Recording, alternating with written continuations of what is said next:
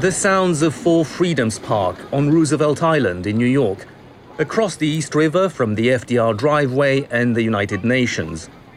It's an uplifting piece of public landscaping, and it takes its name from a celebrated speech by President Franklin Delano Roosevelt in 1941, a speech which went on to inspire the UN's founding principles. There was freedom of expression, freedom of worship, freedom from fear, and freedom from want, which translated into world terms means economic understandings which will secure to every nation a healthy, peacetime life for its inhabitants everywhere in the world.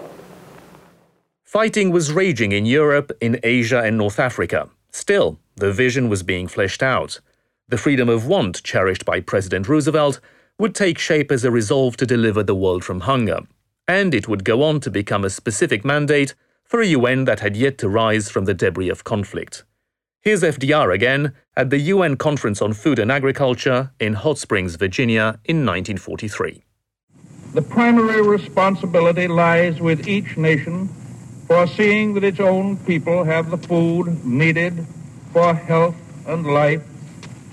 Steps to this end are for national determination. But each nation can fully achieve its goal only if we all work together.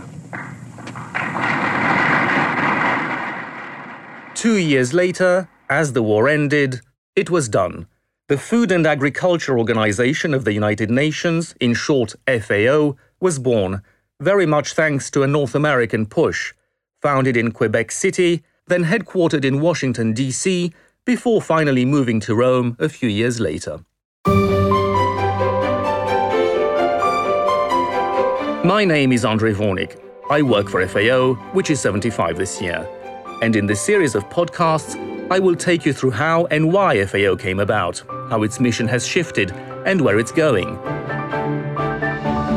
But this will not be a strictly FAO-centric perspective. This organization, in fact, reflects and embodies the world's understanding of food and agriculture over the last three-quarter centuries. And in the middle of the COVID-19 pandemic, a climate emergency, and persistent conflict, it holds clues to how global thinking and acting about food may evolve over the next couple of decades.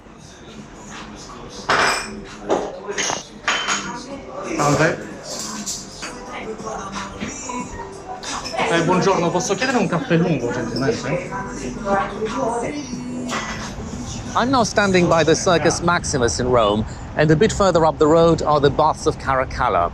Bridging the space between these two ancient sites is what's known locally as the Palazzo FAO, the headquarters of FAO. Construction of this building, which is clad in white travertine, began just before the war. Italy was a colonial empire at the time, and this was supposed to host the Ministry for Italian Africa. After the war, democracy came back to Italy, the colonial empire was dismantled, the republic was proclaimed, and in 1951, the Italian government invited FAO to move to Rome and take over this building. And the reason FAO came to Rome was in recognition of the fact that this country had, for several decades, hosted an international institute of agriculture, and indeed was the first nation to recognize the power of agriculture as a tool of international cooperation and progress for the entire world. I'm a forester by trade. My father always had an average of 250 laying chickens. Truman F. Peebles is, without a doubt, the oldest person I've ever interviewed. He's 108 years old. He came to Rome from Washington with FAO in 1951. His voice quavers, but still conveys the passion of that early post-war internationalist worldview. I know all of my early years were spent in FAO. Life was not my own, my life was FAO's. FAO then had over 100 countries, and they all had to come together. And so we had regional offices set up in Africa, in Asia, South America.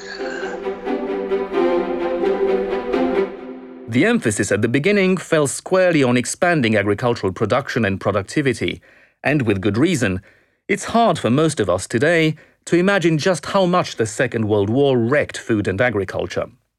Lizzie Collingham has researched the topic extensively. She's a British historian and author of The Taste of War. Lizzie, paint a picture for me of the world coming out of war in 1945 and discovering the extent of hunger and suffering. I think one point you make is that most people are confused. They have no idea how many people actually died of hunger and starvation and associated diseases, as opposed to military deaths and so on. Yeah, I think even if you just take very cautious estimates, it's about 19.5 million people are calculated as having died as a result of military combat during the conflict. At least as many, if not more, so probably about 20 million people died during the Second World War as a result of hunger, starvation and malnutrition, which is, I think, an absolutely devastating figure. People in Europe only have about half the food they would have had in 1939 available to them. So many Europeans especially in the cities, are eking out life, in effect, on 1,000 calories a day. In Italy, they're down to about 600 calories a day. And we think about it, that's 2 slices of bread, maybe a bit of margarine, maybe a couple of potatoes a day. So people, of course, suffer from not just from starvation. Hunger edema becomes a horrific epidemic. People with hunger edema, which is when their bodies swell up with water, and then also rickets, all those diseases of malnutrition, vitamin deficiency diseases rear their ugly heads. So people in Europe were absolutely on the edge. There's a very moving description by an American cook who comes into Europe and describing how the people would queue up outside the canteens and go through the garbage looking for old discarded cabbage leaves and things like that. It made him cry to see these people reduced to skin and bone. Europe was in a terrible state. The entire world was hungry at the end of the war. And we are in 1945, and the world suddenly wakes up to this and thinks we need to do something about it. Well, the thing about it is that once you get to the end of the war, people suddenly expect from one day to the next that things will get better. But of course, they get much worse, because then you've got to deal with the devastation. And so people have been sort of hanging on hope towards the end of the war, but the war left agriculture in the most appalling state because the men go off to fight. So in Russia, for example, the agricultural labor force was largely women, old men and children. You can compensate for a lack of men if you have machinery, but of course industrial production shifts towards munitions and tanks and so on. They don't make machines for agriculture. Draft animals also get taken into the military. So the women in Russia were left on their own, yoking themselves to the plows to plow the fields to grow food. So Russia was in a terrible state. China is devastated. Something like 15 million Chinese died in the Second World War. 85% of this 15 million people probably died of deprivation and starvation. When the nationalists started the war, they thought, well, we're an agricultural nation. We are the kind of nation that could survive the war. But the problem is that the least developed agricultural sectors were the ones least able to face these problems that war presented them with. So there's lack of fertilizer, lack of labor, transport links got cut.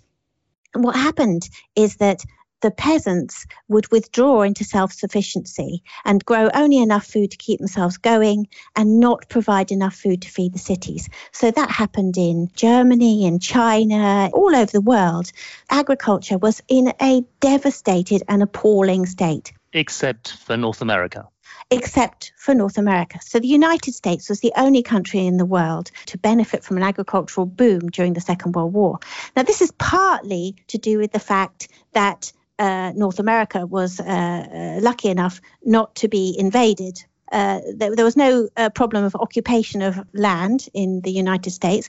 But not just that. The United States had the resources to produce artificial fertilizers, to continue to produce a limited number of agricultural machines. And they had enough resources to continue to grow enough food to feed their population and their military very well throughout the war.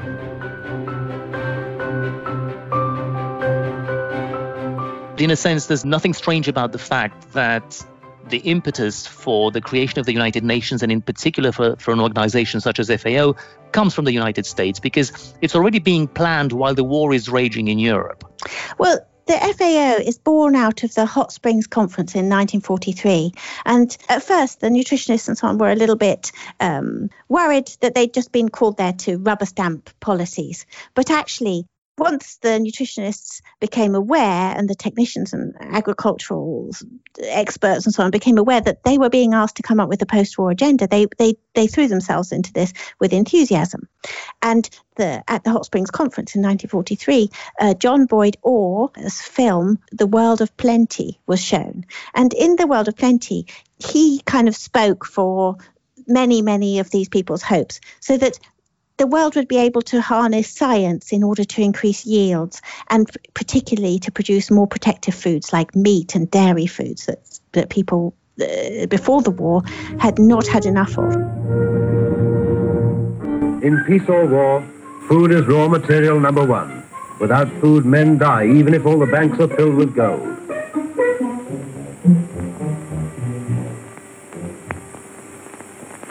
All over the world, men work on the land so that they may eat. Cereals, vegetables, meat and dairy produce, rice. The film expressed a hope that science would be able to create more machinery, improve seeds, improve livestock breeding. And indeed, he went on to become the first Director General of FAO. Exactly. In 1945, he became the first director. So this was his vision. And also, very, very importantly, he had a vision that was that the world could come together collectively to organise in order to feed the world equitably. Representatives of government have often in the past met to cooperate in war, to make treaties, or to make other arrangements to serve their national interest. But never before have so many governments agreed to cooperate on a worldwide plan to promote the well-being of the whole human family by abolishing hunger and poverty. And so in 1945, led by one visionary Scottish physician and biologist, FAO set out to provide technical assistance to grow stuff to feed a hungry world. It was about transferring knowledge, and quickly, turning more land over to farming, fertilizing it, planting it with better yielding crops, and setting up vast irrigation schemes.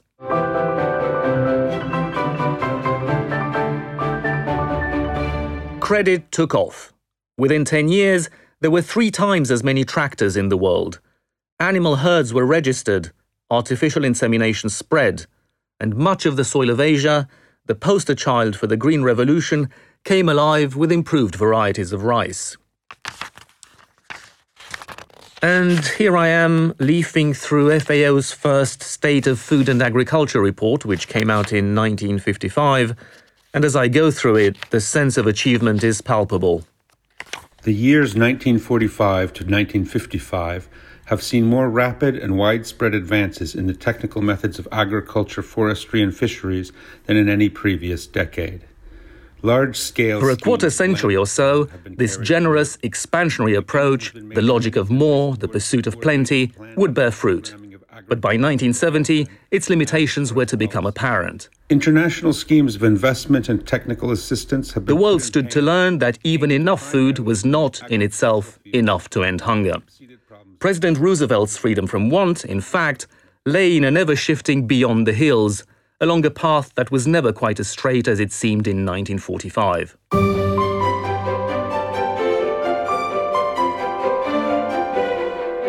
In the next episode, we'll be hearing how the world and FAO adjusted course.